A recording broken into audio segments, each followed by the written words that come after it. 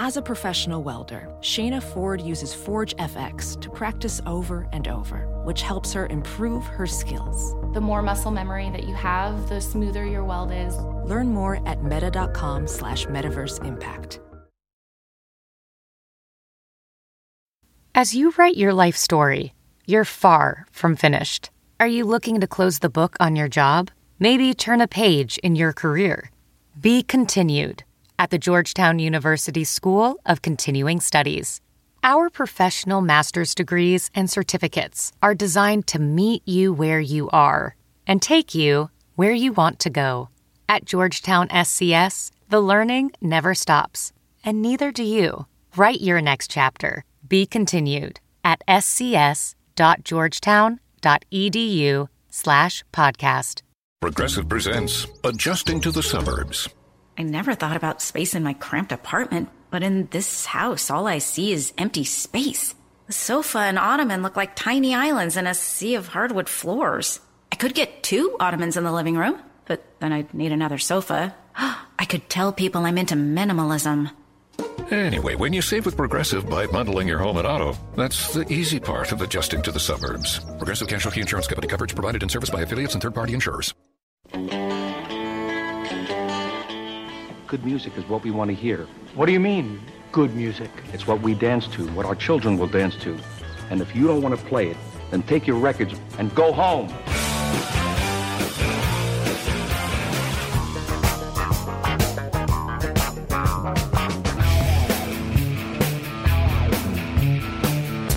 Did you have a band? Good or bad? It's a great band, it's a bad band, it's like pizza, baby. It's good no matter what, there's music in the air. Welcome to Sound Opinions from Chicago Public Radio and American Public Media. I'm Jim DeRogatis, a pop music critic at the Chicago Sun-Times. And I'm Greg Kot. I write about rock and roll for the Chicago Tribune. Today on the world's only rock and roll talk show, we've got a performance from one of our favorite performers in the history of Sound Opinions. He's been on the show several times.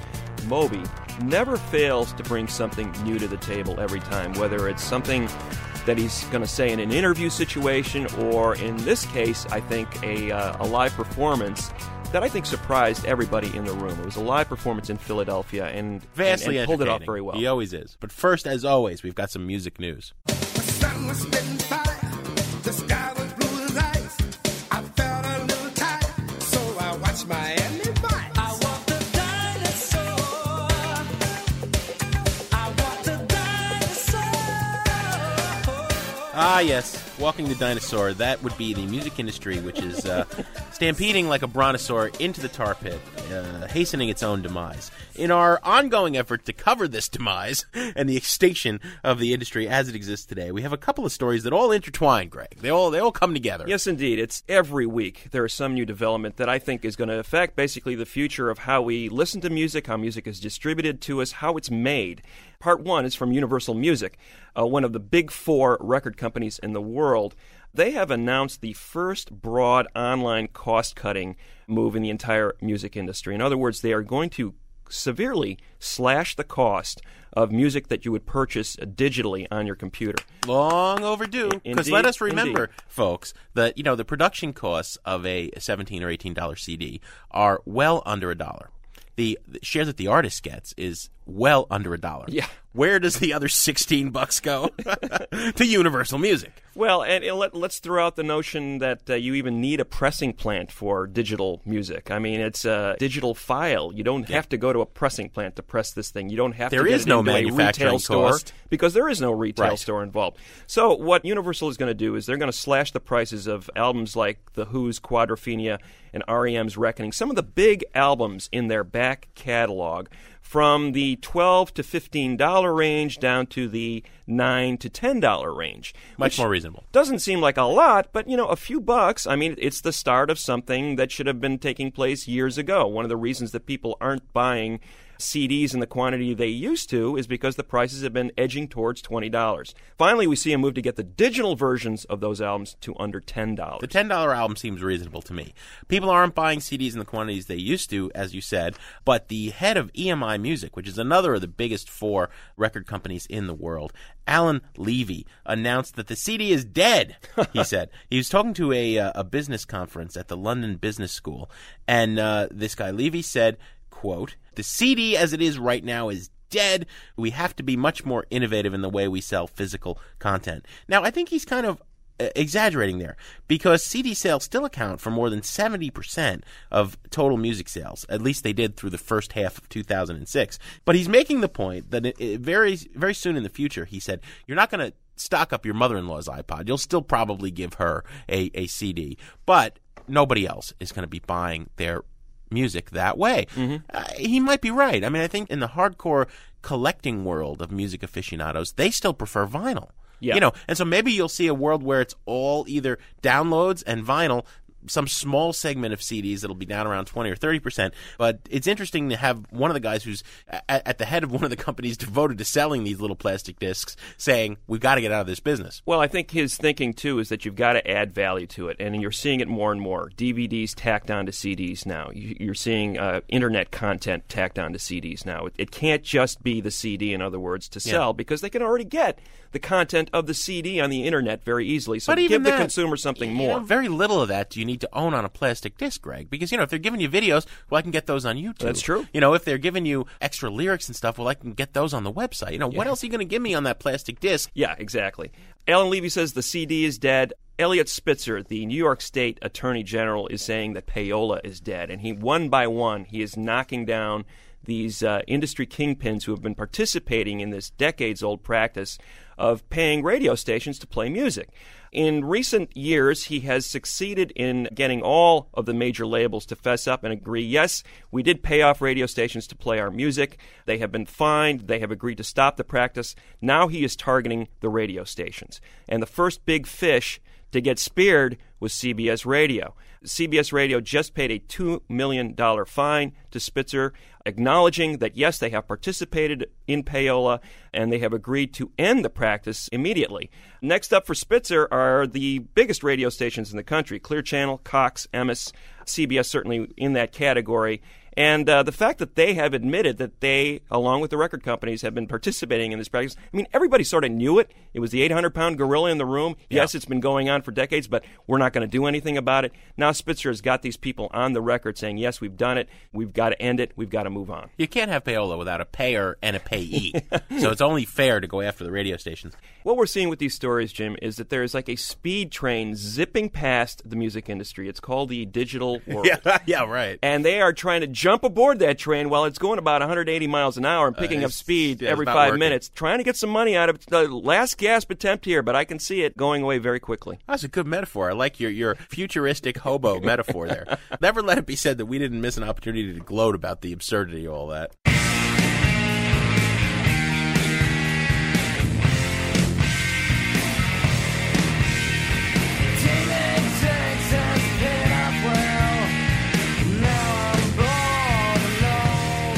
It's not paid off very well for Kurt Cobain, who died in 1994, but his estate is making megabucks. Forbes magazine has come up with its annual survey of the top-earning dead celebrities, and this is a cheerful story. Yeah, they put it out every year around Halloween. Well-timed in that regard. We have talked about this several times in Sound Opinions, Jim, over the years. The fact that just because you die doesn't mean you stop becoming a celebrity, stop becoming an icon, stop earning money.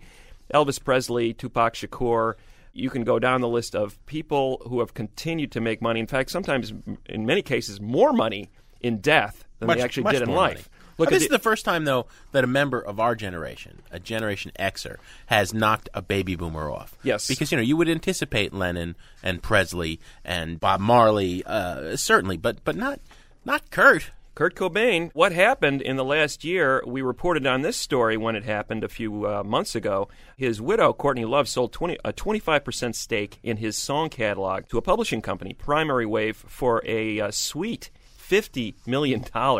So that puts Cobain atop the dead earnings list this year. And that puts him ahead of Presley, who had a mere $42 million. I mean, Presley's the gravy train. Punter. I mean, this guy, every year after year, Presley's tens of millions of dollars. The estate just continues to earn and earn. You know, Lennon's still on there. I guess he's at number 5. And George Harrison earned a mere $7 million in death. Lennon earned 24. Even when he's dead, Harrison can't get as much respect as John. But the question, would be when McCartney finally goes, what does he get, if there's anything left after Heather? Yeah, right.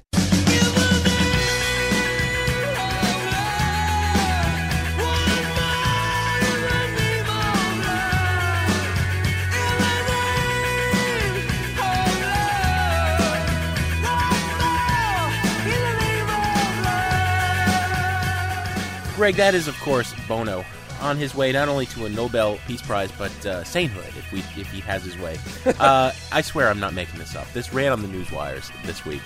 Apparently, 150 churches in 15 states are following the lead of an Episcopal priest in Maine who last summer, a year ago this summer, started a service that they called the Eucharist, which is a mass in the Episcopal Church based around and using the music of U2. Wow. I know. It's just so... it's like, okay, fine. Godspell, Jesus Christ Superstar, rock's been in church before.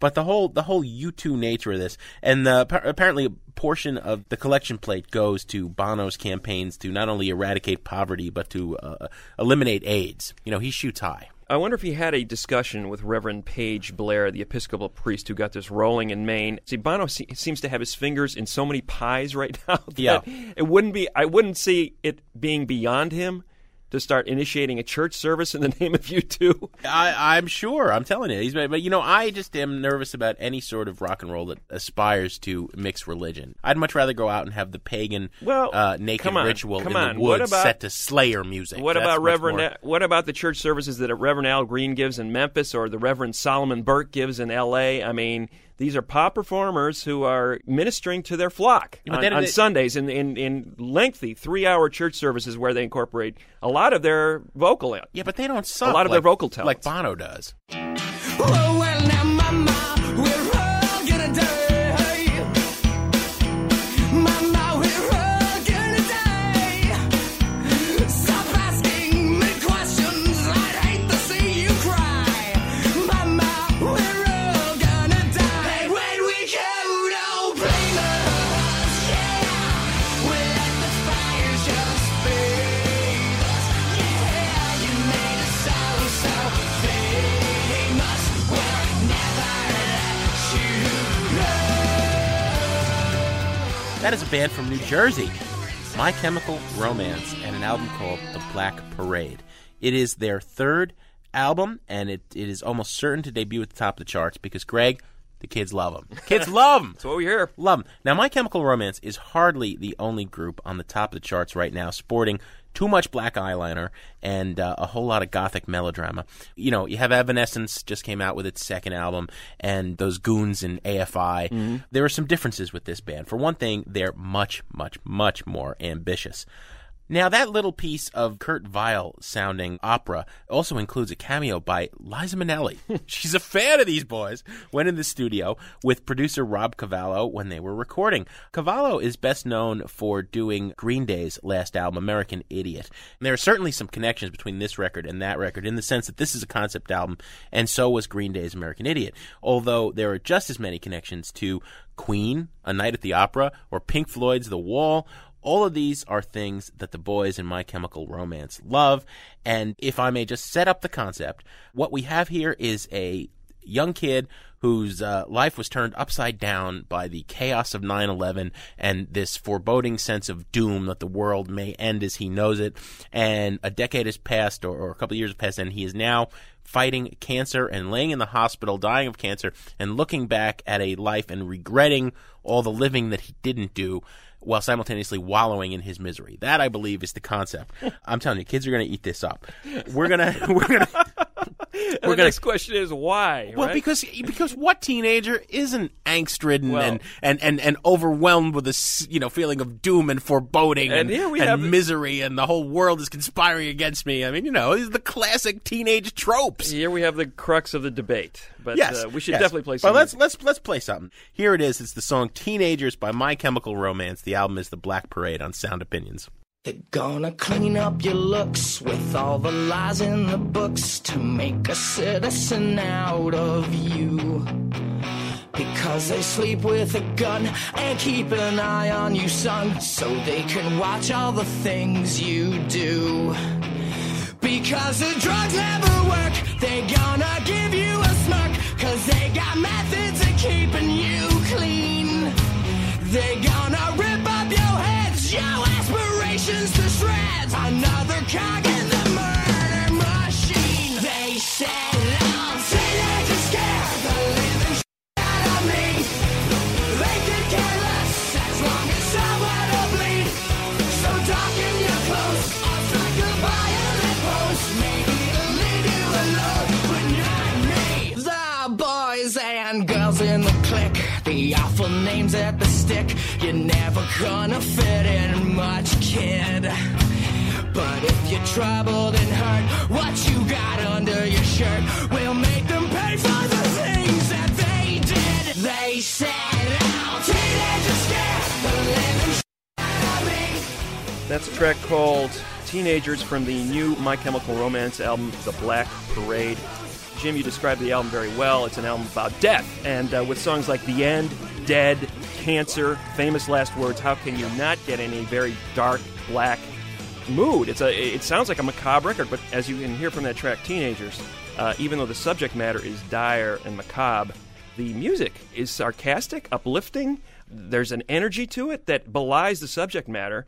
It's almost like these guys, and Gerard Way in particular, are laughing in the face of death. Yeah. They know they're going down, so they say, I'm going to live the last few minutes I have on Earth with all the gusto I can. I'm going to pogo. I'm going to play the Ramones. I'm going to jump up and down in place. And that's what differentiates them from the other chart-topping bands that you cited, yes. The AFIs of the world, the Evanescences of the world, which do seem to wallow in their dire self-pity. These guys aren't self-pitying at all. The best moments of this record combine everything but the kitchen sink, and sometimes the kitchen sink is in there too. Glockenspiels, as you said, fake cannon shots. The cannon kills me. I mean, they've got Marshall drum beats. They've got layers on layers of guitars. And they got Liza Minnelli. Liza Minnelli. I mean, what could be more glam? What could be more over the top? What could be more theatrical than that? In their best moments, they really go over the top. I mean, it very reminiscent of mid-'70s Queen at the height of their powers, and certainly touches of that last Green Day record, which was also audacious in the way it sort of reinvented what it means to be a punk band. I would say about half of this record works in that way. I think when they pull their punches and they revert back to that sort of gothic pop punk style of their first couple of records, I think they're just another dull band. No. It's when they go over the top and start playing with some of these ideas of, okay, more is more. More is sometimes better. Let's go in that direction and play with the idea. Let's dance with death. Let's not wallow in it. Yeah, but I even think the there's songs that don't have a Cannon or Liza Minnelli, they're hard-hitting pop punk and they're catchy. You got to put this in context. Gerard Way is citing Queen and he's citing Pink Floyd and he's citing Ziggy Stardust. What this is Bat Out of Hell for Generation Y. And I don't mean those inferior Bat Out of Hell 2 or Meatloaf's new Steinman-less Bat Out of Hell 3. I mean the original. And what the original was a cartoon. And I think in rock history there have been great cartoons about teenage, the Wagnerian take on teenage angst. Start with Leader of the Pack and go all the way up to Melancholy and the Infinite Sadness by the Smashing Pumpkins. There's always been these absurd operettas about the misery of being a boo-hoo, poor you teenager, right? And this is great. Beginning to end, great album. I had no expectations for it, and even the parts that aren't silly and over the top, like you're saying, but they move, they kick, they have great rhythms and great melodies, and this record really surprised me. I think half of this record is very, very good and entertaining, but when they sort of are playing to the radio format, of the moment. Alternative rock radio format. They're a dull band. They sound like one of 100 other bands that are aired on alternative rock radio stations. No, you're taking a great club sandwich Liza Minnelli stuff and that's trying to peel it apart. And you're going to say the bacon was a little soggy. Otherwise, it's the greatest. It's a concept album. How can you take it out of context? So you got to listen from beginning to end, preferably with a black light on and a bong and headphones. All right, that's what this record is, and it's classic. I'm sorry, it doesn't sustain my interest all the way through. Buy it, burn it, trash it. That's how we rate things. Yeah. I'm saying buy this record, but only if you haven't hit puberty. Otherwise, you're going to hear it coming from your teenager's you're room. hedging your bets already. Come on. But see, I am still mentally a 13-year-old, and so I relate. I would buy this album. It's a burn it, Jim. Does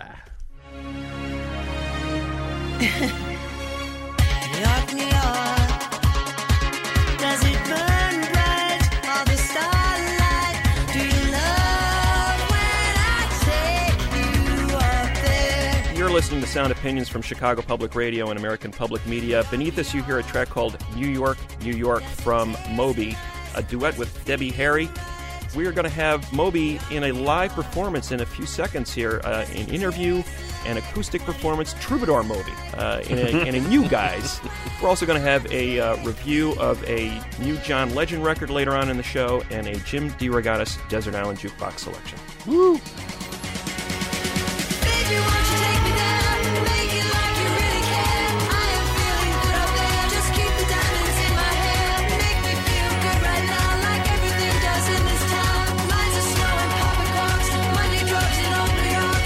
Baby, won't you really hurt? Make it like it really burns. I am feeling good right there. Just keep the diamonds in my hair. Make me feel good right now, like everything does in this town. Lines of snow and popping corks, Monday drugs in old New York. New York, New York. Does it taste right? Does it feel right? New York, New York. Does it burn bright? All the starlight. Do you know my name? Do you even care? Do you love when I take you up there?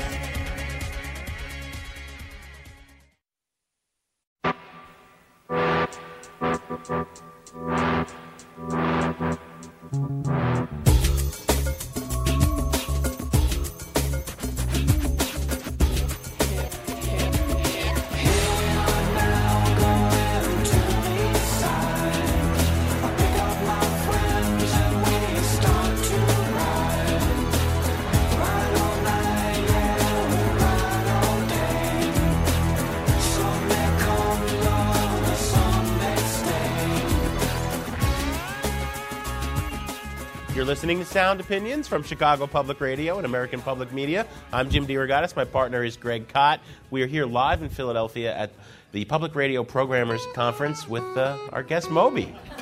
Yeah.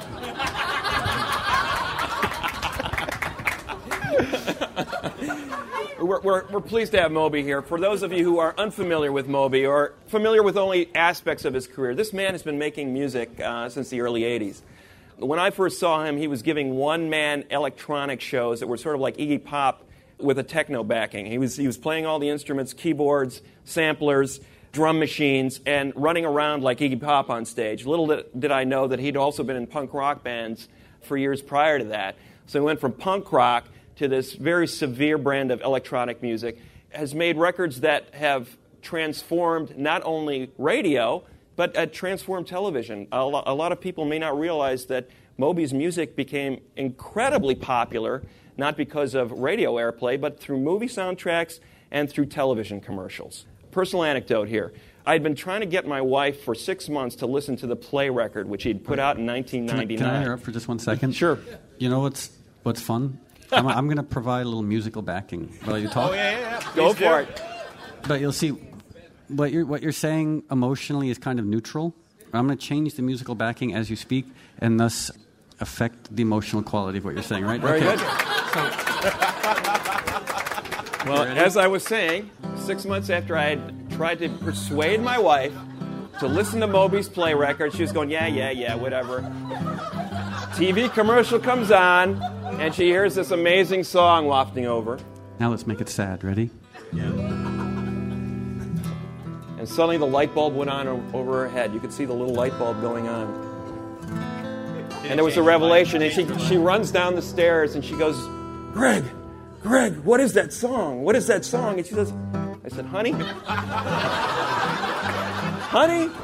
I've been trying to get you to listen to this record for 6 months. It's Moby. It's Porcelain. It's this amazing song. And she goes, Moby, I love that guy. 10 million records later, superstar. What can I tell you? Here he is. He now has a greatest hits album coming out, which will sort of summarize his career to an extent, but it's almost impossible to get that entire career under one umbrella. But we were glad to have you here after thanks. This it's my pleasure tumultuous to be here. 2-decade career. So we wanted to use the excuse of Go, the very best of Moby, to kind of take you through the career a little bit, and you're going to augment it by playing us some tunes in between. Do you want to play a song first, or do you want to get to some chronology? I'll play a song. Okay. So I worked very hard on the John Kerry campaign, and he was a guitar player. And we did this one fundraiser where we played a Johnny Cash song together. And one of the reasons I wanted John Kerry to become President of the United States, selfishly, is so that way I could say that I taught the President of the United States how to play a Johnny Cash song on guitar.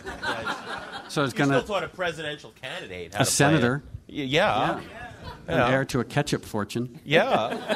That's some bragging, right? Something, yeah. So, but it's an audience participation song. There's a horn part in the middle, and I know we're all shy, but if everyone can do the horn part in the middle, when it gets to it, you'll know what to do. Okay. It's actually a June Carter Cash song that she wrote for him. Okay.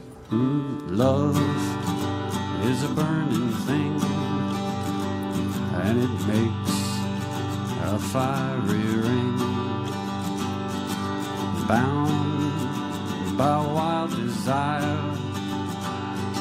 I fell into a ring of fire. You can sing along if you want. I fell into a burning ring of fire. I went down, down, down, and the flames went higher. And it burns, burns, burns, the ring of fire, the ring of fire. Now I'm thinking rather than do the second verse, we should just go to the horn part. Because I play like 90 seconds of songs and we can play more songs. So is everyone ready to do the horn part?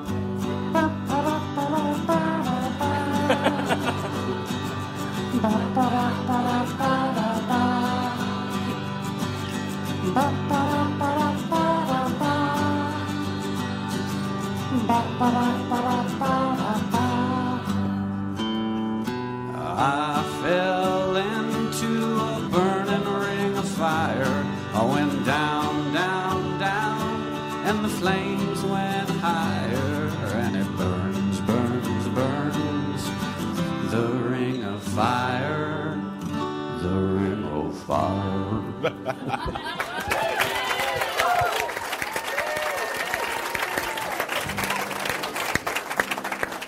So, Moby, on Sound Opinions, we've done this to you before, Moby, but now, having put out Go, the very best of Moby, we have got to take you through your career a little bit, in between your musical interludes. There is a song that we are very upset that is conspicuously missing from... I bet you it's the Mission to Burma cover. No, it is not. Oh, sorry. No, it is not. It is this band. Let's play this first, and then... how could you have left this off?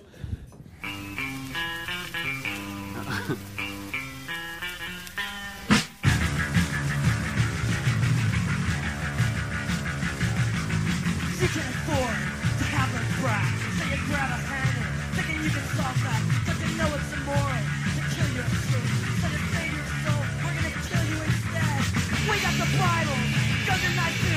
If you try to use a rubber, we're gonna get hold of you.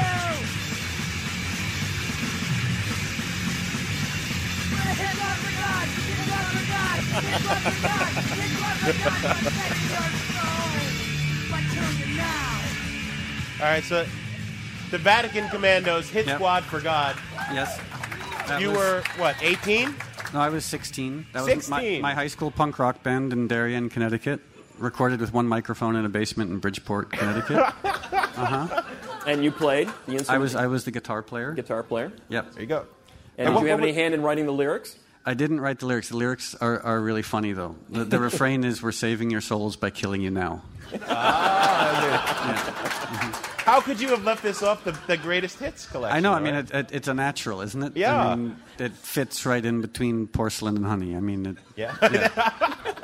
But we've talked about it. So you were like us, a music geek. You lived at the record store. I worked in a record store played for a long music. time. Yeah. What made you think you could do it?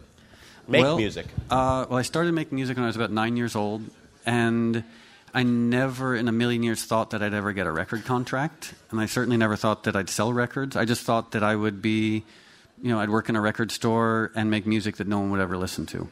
And the first single I ever put out under my own name sold 2,000 copies, and the next single, the song Go, our great hope, myself and the people at the record company, was that it would sell 4,000 copies. And even that seemed almost like laughably ambitious. Like 4,000 copies, that's what rock stars do. Yeah. So any success that I've had has been a complete surprise and a complete fluke. How did you get from making music like the Vatican Commandos, hardcore punk, to making techno? I mean, you were making this ambitious, energetic dance music that had all the energy of punk, but it was dance music. Well, I think a big part of it was growing up in and around New York in the early 80s. You would go out to nightclubs and you would be exposed to everything. You'd go to see a punk rock band at Danceteria, and there'd be an electronic DJ in the basement. There'd be a reggae DJ on the second floor. So it was like everybody just listened to everything. And a lot of the people that came out of that scene, like myself or the Beastie Boys, have this very sort of Catholic approach to music. Like everything was okay. Yeah. So it was it was a very open, experimental time. But you took it somewhere else entirely. The idea of this propulsive dance groove combined with an Angelo Badalamenti, not a sample, because you took that music that people will remember most from Twin Peaks and you played it. By taking, you mean stealing, yeah. Well, no, yeah. You covered it. I mean, you took the only reason I covered it is because the original was too slow to fit on I wanted to sample it and literally steal it, but I had to actually replay it because the original was too slow. So it's kind of like saying, oh, he didn't steal the piano, and the person's like, oh, I just couldn't fit it out the door. Yeah. So I cut it in two. Yeah. All right, let's hear a little bit of Go.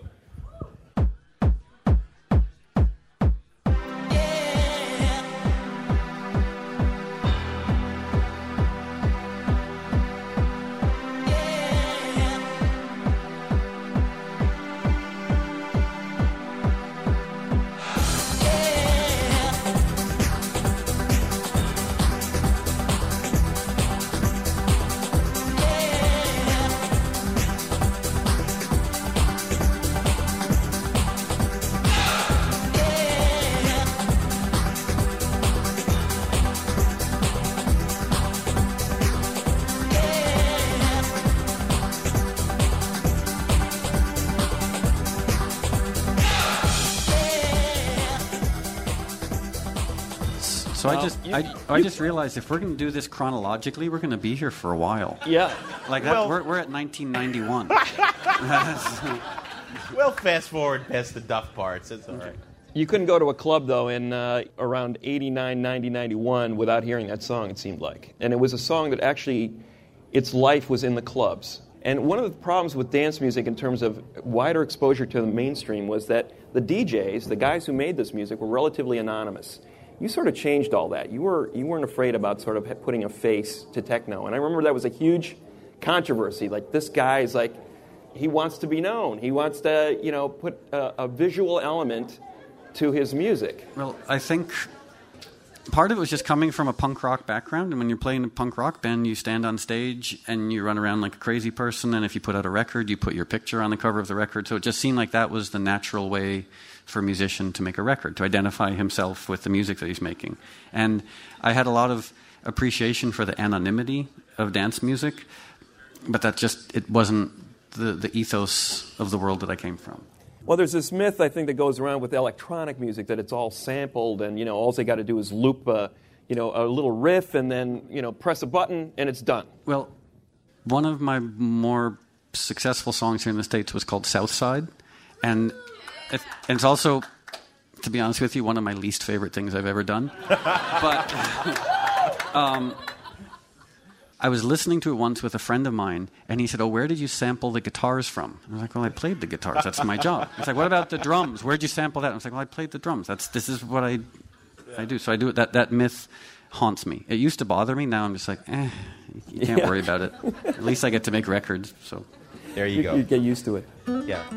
So that's after the success of Go, you were being positioned by Elektra Records. I mean, we were literally getting press releases, Greg and I, that said Moby, face of techno. Right. And you seemed. Nothing sells records like a bald inbred guy with bad posture. Like you wanna. It seemed to me and to many critics and fans that your response was really to be as perverse as possible. You know, with Everything Is Wrong in '95 and Animal Rights in '96, you were like, I'm not going to be boxed into any genre. You can call me techno, but I'm going to do industrial rock and thrash and metal. And as a result, Elektra Records dropped you. Oh yeah, when the album Play came out, or before Play came out, I was a has-been. Right. Like when Play was released, most journalists wouldn't review it. I think it sold maybe like 1,000 or 2,000 copies the first week of release. I went on tour. I was playing to 50 people a night. So Play, when it was first released, it was a failure record by a has-been artist. Right. But, talk about the ultimate revenge. Play is now at, more than 12 million worldwide? Oh. Was that killing what? I said killing your enemies. Oh, that would be good. Oh. All right, the penultimate revenge. Okay. So what is Play worldwide now? Like 12 million, 14 million? No, it's, just around 10 million. Around 10 million. But that puts it, Moby, in like Dark Side of the Moon, Fleetwood Mac, Rumors territory. Did you ever run into the guy from Elektra who dropped you? Oh, I ran into a lot of those people. Yeah. And I only once indulged in petulance. Because I was trying to get a record deal for Play, and I invited this A&R person over to my studio, and he came over like he couldn't be bothered, and I was playing him the music, and he was just annoyed. Halfway through the songs, he was like, okay, next. I played him 3 or 4 songs. He was like, okay, I got to go. And he left, and that was the last I heard from him. Yeah. And then another band he signed was opening up for me at one of my shows. And I saw him, and I still feel guilty about this. I looked at him, and I said, you have any regrets? Which, that was small-minded and petty of me, and I still do feel kind of guilty about that. Because small-minded and petty never happens in the music industry. No, not at all. It's an industry marked by like sort of altruism and magnanimity. Right. Yeah. Well, and it was a struggle to get that album played, as you said. The radio wouldn't touch it. You were a has-been. MTV didn't want anything to do with you. You got a lot of crap, including from people like Jim and I, about getting all this music in sort of these non-traditional venues. Selling out, the dreaded selling out question. Now, there's U2 at an iPod ad, and lo and behold, Bob Dylan in an iPod ad. And Victoria's Secret. Victoria's Secret. Everybody's doing it. That was the future. That turned out to be the future. I'm proud to be the avant-garde of selling out. It's like I paved the way for a lot of disgraceful compromise.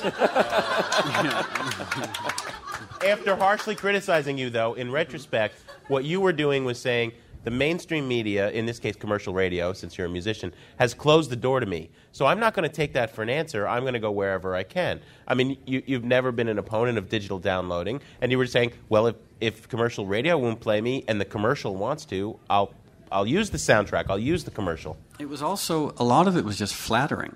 Because I had been ignored for the few years before Play was released, so I was just thrilled to have attention. At the time, you looked at it and said, well, gee, Kurt Cobain never would have done this. But Kurt Cobain wasn't faced with an environment like, with the Telecommunications Act. Well, also, he was attractive and he knew how to sing. But if you look at the pipeline to radio, it was so narrow at that point, and it's narrower now. Well, 1999, when Play was released, the only music getting played on radio was Backstreet Boys, Limp Bizkit, hip-hop, and country western. Why 10 million copies? What is it about this album that connected with people? I have no idea. I mean, it's really? It's a poorly recorded record made by a weird guy on equipment in his bedroom in the Lower East Side of Manhattan. And some of the bigger hit singles sample old gospel music from 60 years ago. Yeah. Not exactly like a recipe for success. Let's play a little Porcelain, and then we'll get a new song from you. Okay. Unless you want to play Porcelain, can you do? I can do it, but it doesn't really sound so much like the song. But that's cool. Oh, okay. You can do it, so you can do... Okay. Or play whatever you want to play.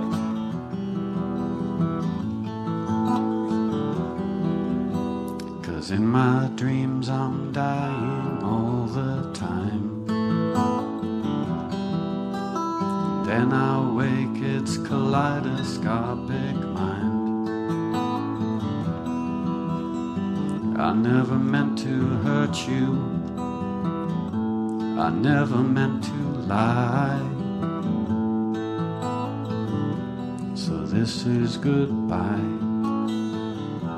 So this is goodbye.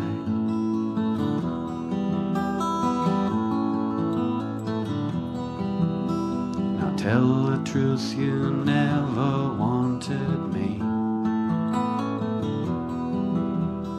Tell the truth, you never wanted me. Tell me.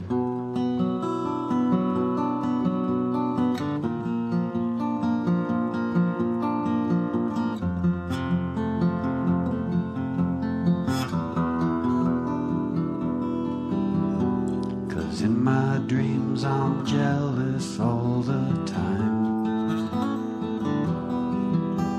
And then I wake, I'm going out of my mind. I'm going out of my mind. I'm going out of my mind. I'm going out of my mind. Wow.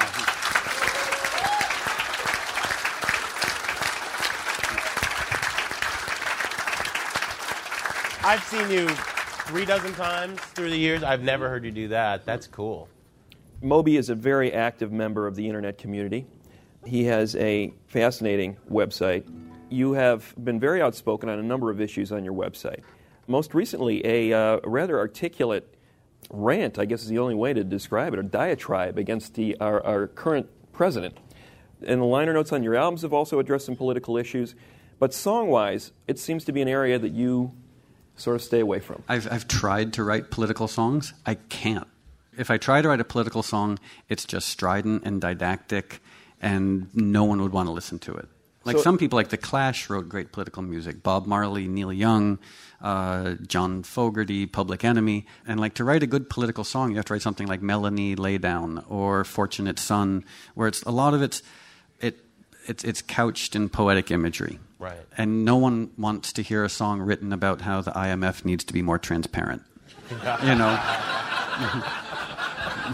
We have one or two more serious questions to wrap up our chronology of your... I mean, the reason you're doing Go, the very best of Moby... It's because I'm old. I mean, it's like there are three types of greatest hits. There's like the fluke, the musician has one fluke hit, then their next two records tank, and so the record company's like, how do we milk something out of that one hit? Or then there's like the justified greatest hits, like all the Rolling Stones' greatest hits. And then my case where I'm just old. Oh, wow. I've just been around for a while, and it's like, At least I you've guess had we have... hits. I mean, you're not like Blind Melon. They've had like 3 greatest hits selections. They had one song that they want to hear. Yeah. And the guy's dead. Yeah. You know, if Cobain hadn't died when he did, if Kurt Cobain of Nirvana hadn't died, people would have considered In Utero a flop. You were in the unfortunate position of having to follow Play Up, and you didn't die. You made 2 really good albums since, 18 and Hotel. They did not meet the commercial expectations of Play. Was that difficult to live with? No, because the first single I ever put out, I told you, it sold 2,000 copies. Right. And 4,000 copies seemed an unattainable goal. Yeah. And I remember the label I was signed to, this tiny label called Instinct Records, and the owner of the label, we were joking, and he said, boy, if you ever put out an album and sell 50,000 copies, that would be amazing. Because 50,000 copies seemed like utterly, utterly unattainable. So from my perspective, any record I put out that sells more than 50,000 copies is a huge success. 10 million must just be incomprehensible. It is incomprehensible, yeah. Mm-hmm. And I think it's probably a clerical error.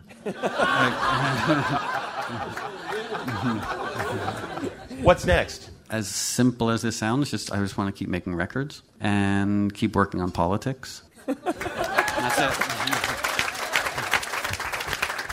All right. Thank you. Didn't you say your guitar teacher was obsessed with Eddie Van Halen? That's why that's you got all those licks. So I learned how to play. Give us some hammer-on. Some really fast stuff. Yeah.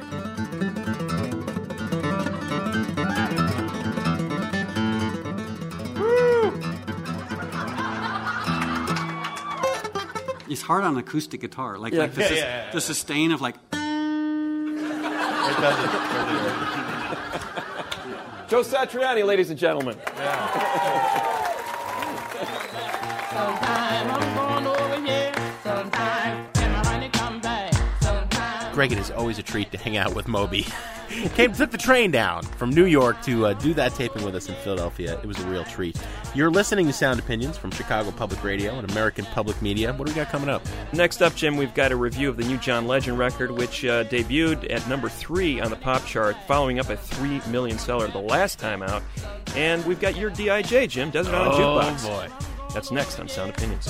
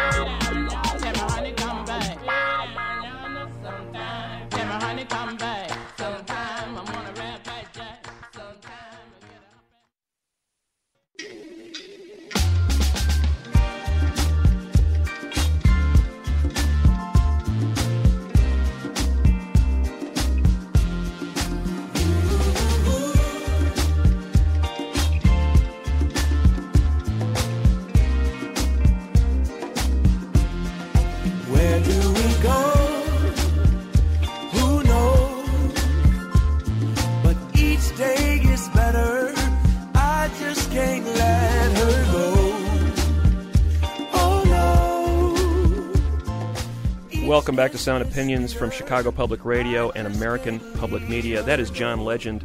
Maybe you felt like you were back in 1973 or so, just there for a few seconds, and that is clearly intentional. John Legend does love his soul and funk from the 60s and 70s. He's back with his second record. It's called Once Again.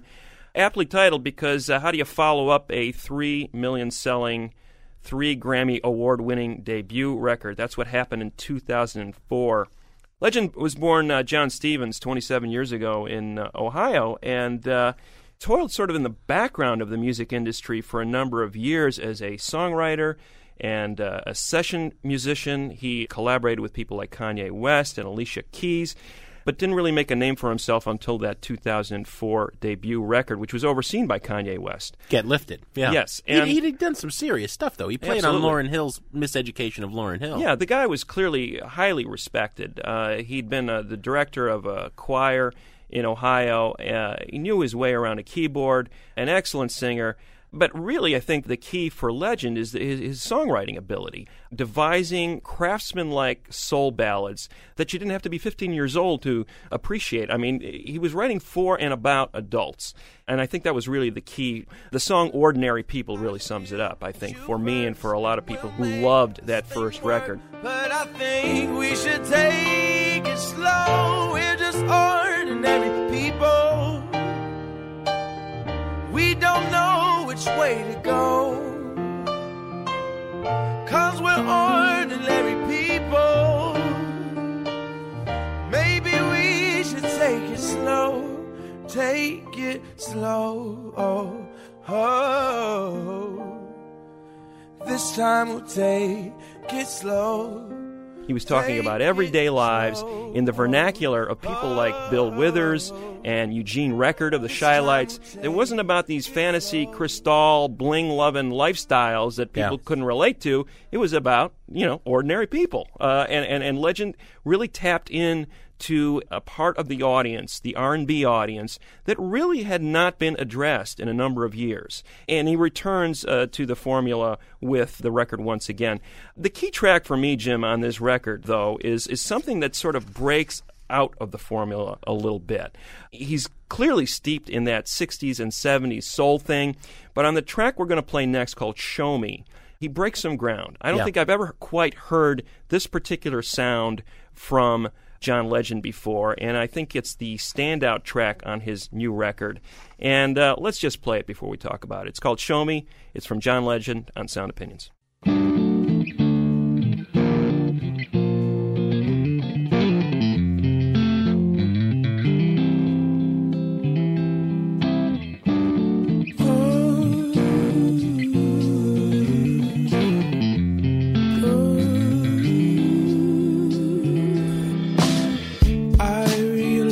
As I lay down to sleep, we haven't spoken weeks. So many things that I'd like to know. Come have a talk with me. I need a sign, something I can see. Why all the mystery? I try not to fall for make-believe, but what is reality? Where do we go? What do we know? Life has to have a meaning. Show me the light, show me the way. Show that you're listening.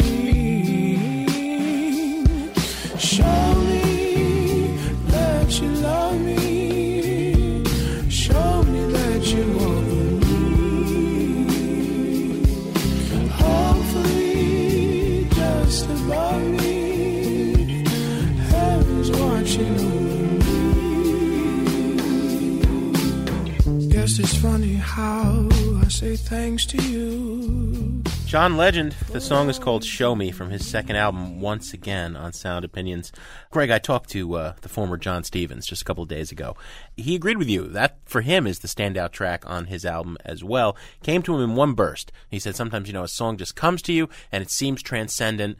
And he had been listening to a lot of Jeff Buckley and Sufjan Stevens. Mm-hmm. Legend is a voracious consumer of music, and he doesn't want to be put into any pigeonhole. He's flattered by all these comparisons to Stevie Wonder, and let's face it, Each Day Gets Better, which we heard at the top of this segment, is more Stevie than Stevie, at his Steviest, I think one thing that R&B fans are reacting to with Legend is as much what he isn't as what he is. Mm-hmm. Legend is outspoken. He came right to the cusp of saying to me, I hate R&B today. I hate what's going on the radio. It's silly. It demeans women. It's not musically inventive, and it's lyrically stultified. He doesn't like disrespecting women. And I said, Trapped in the Closet, R. Kelly, is that what you're... And he said, I'm not naming names. But clearly, that's what he's talking about. And he's advocating a return to old school sounds. As John told me, we have all these R&B singers who want to be rappers, so they're doing the gangster pose, and it's just dragging R&B down. He's an alternative. I wish there were more songs like Show Me on this record, because that really is going somewhere new. Bringing together, Stevie Wonder and Jeff Buckley. It's a really good record, but it's not a great record. When he came out with Ordinary People, he was so fresh and so new, and that sound was so distinctive for its time that it couldn't help but sway some people who sort of yearned for that and maybe didn't even realize how much they missed that sound in R&B. Yeah. He's essentially repeating the formula on the second record with the mind-blowing exception of Show Me. I really think that's one of the songs of the year. It absolutely sends a chill down my spine every time I hear it. I just think he went outside of himself, and I wish he'd traveled to the deep end a few more times on this record, where he sort of went outside of his comfort zone. That said, I think he's an incredibly gifted songwriter, great melodies. Best thing I could say about his music is that it sounds like, man, haven't I heard that somewhere before? Where did I hear this before? I mean, isn't that a melody that was a hit 30 years ago? And you realize maybe there's little bits and pieces of those elements in the past there. I just wish he was a little bit more adventurous musically. Maybe that'll happen on the third record. When this one sells another 3 million copies, maybe he'll have the license to do that. He's out on tour now. He's crossing the country with an 11-piece band. Maybe it comes together live. Better more. We'll see. I think, in the meantime, this is a Burn It record. I'm going to go buy it mainly because I do think there's no real true weaknesses on this record. It's not a blow-away great record, but I think the track Show Me is a great track, and I think the rest of it is pretty darn good. So I'm going to say spend your money on this record. I tell you, little buddy, this whole island is bewitched.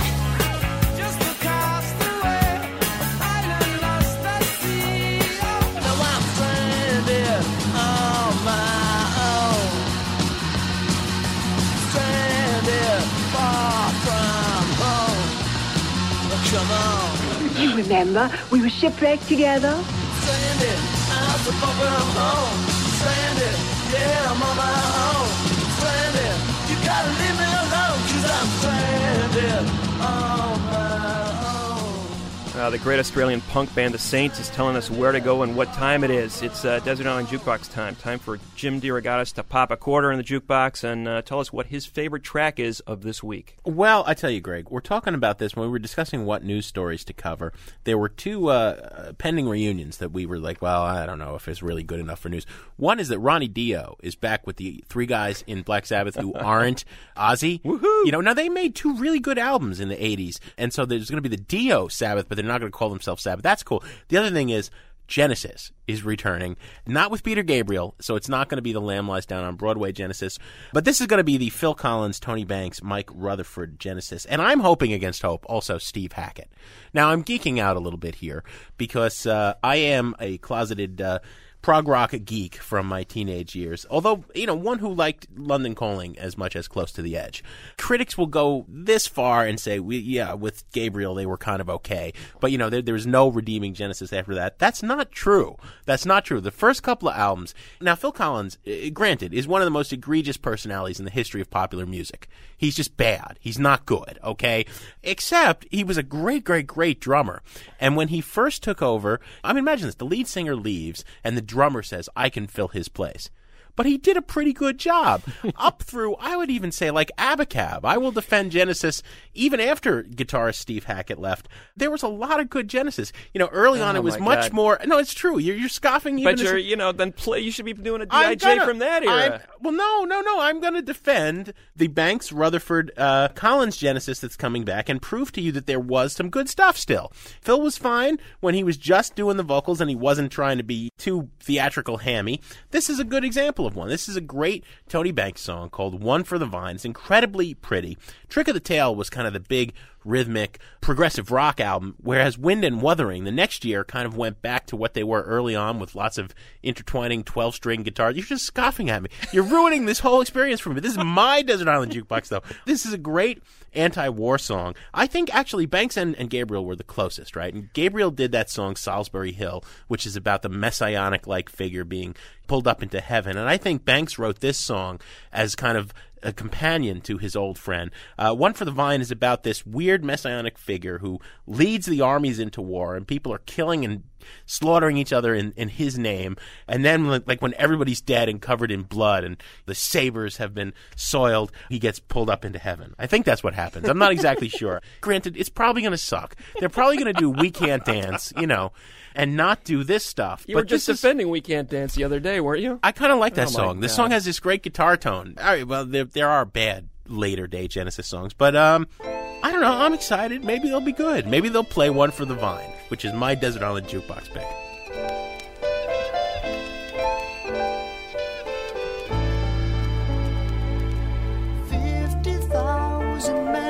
Sent to do the will of one. His claim was phrased quite simply, though he never voiced it loud. I am he, the chosen one. In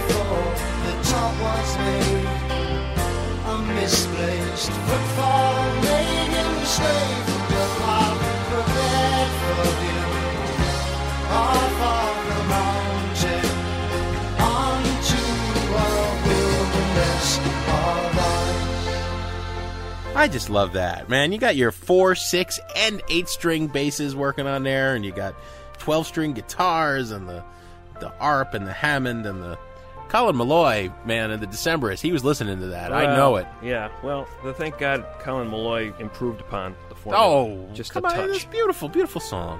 Jim, Desert Island Jukeboxes, that's why we have them.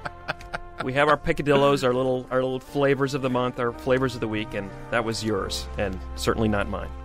What do we got next week, Greg? Next week, we've got an interview with DJ Shadow, a true hip-hop visionary. Jim, you and I are both on record as not being overwhelmed by this new DJ Shadow record. Nonetheless, I found this one of the more fascinating interviews we've done in months with a figure in popular music, just because of his viewpoints on where hip-hop is going, where it's been, and also his defense of what he did on this new record. I think made me at least reconsider some of it. That's going to be next week on Sound Opinions. On the way out, Greg, we have some thank yous. Tori Malatia is our executive producer. Todd Bachman is our managing producer and director. Matt Fingus-Spiegel is our producer. Jason Saldana and Robin Lynn are our associate producers. Legal help is from Dino Armiros. Technical assistance is from Joe Dassault. Jim Russell is the man at American Public Media, and his colleague Amy Hyatt Blatt over there really helped us bring the whole Philadelphia Moby thing together. So thank you. We'll see you next week. I'm going to play some more of this Wind and Wuthering album, Greg, because this is a great record. And I'll be heading out, Jim. And Then There Were Three is good. Have and a nice like time said, listening to that record by yourself. Parts of Abacab. Progressive presents Adjusting to the Suburbs. You used to associate crickets with silence. But since you bought a house in the suburbs, you know crickets hate silence. If any other creature realized rubbing its legs together made a piercing, high-pitched noise, they might think, maybe I won't do that. Constantly. All night long. Luckily, you can save with Progressive by bundling your home and auto. Now that's something to make noise about. Just not constantly. Progressive Casualty Insurance Company coverage provided in service by affiliates and third-party insurers.